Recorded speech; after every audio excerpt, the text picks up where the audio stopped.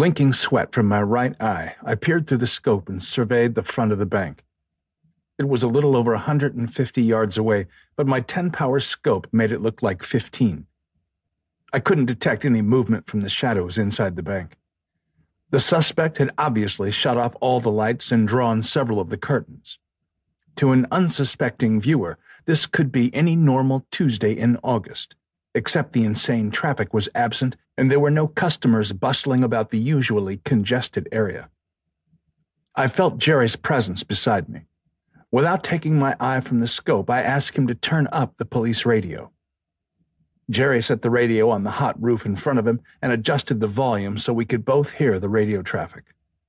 He then pulled out his spotting scope, extended the tripod legs, and pointed it toward the parking lot below.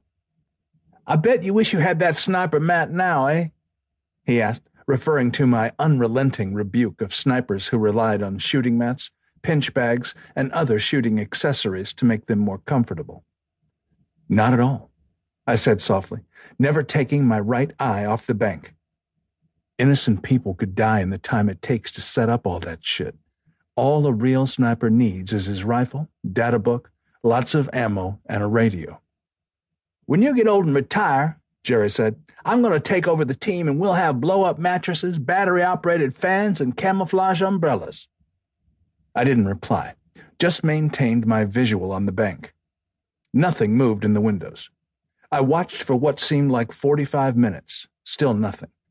The radio was silent, except for an occasional report from Gina saying the negotiators were trying to get the deadline extended. Sweat dripped from my pores. Jerry lay still beside me, and I could hear his steady breathing. "You didn't fall asleep on me, did you?" I finally asked. "Snipers don't sleep, they—" Suddenly the radio screeched, and Gina came on. "Sierra 1, stand by. The suspect just stated he was going to kill a hostage, and then he cut off communications." I trained my crosshairs on the front of the bank, moving smoothly from the glass door to the windows that lined the front of the bank. "Can you see anything with the spotting scope?" The spotting scope was 4 times more powerful than my rifle scope, but Jerry said he couldn't see any movement from inside.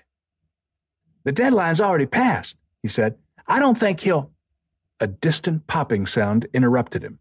It sounded like a muffled pop. I frantically scanned the front of the bank. "Was that a gunshot?" I asked.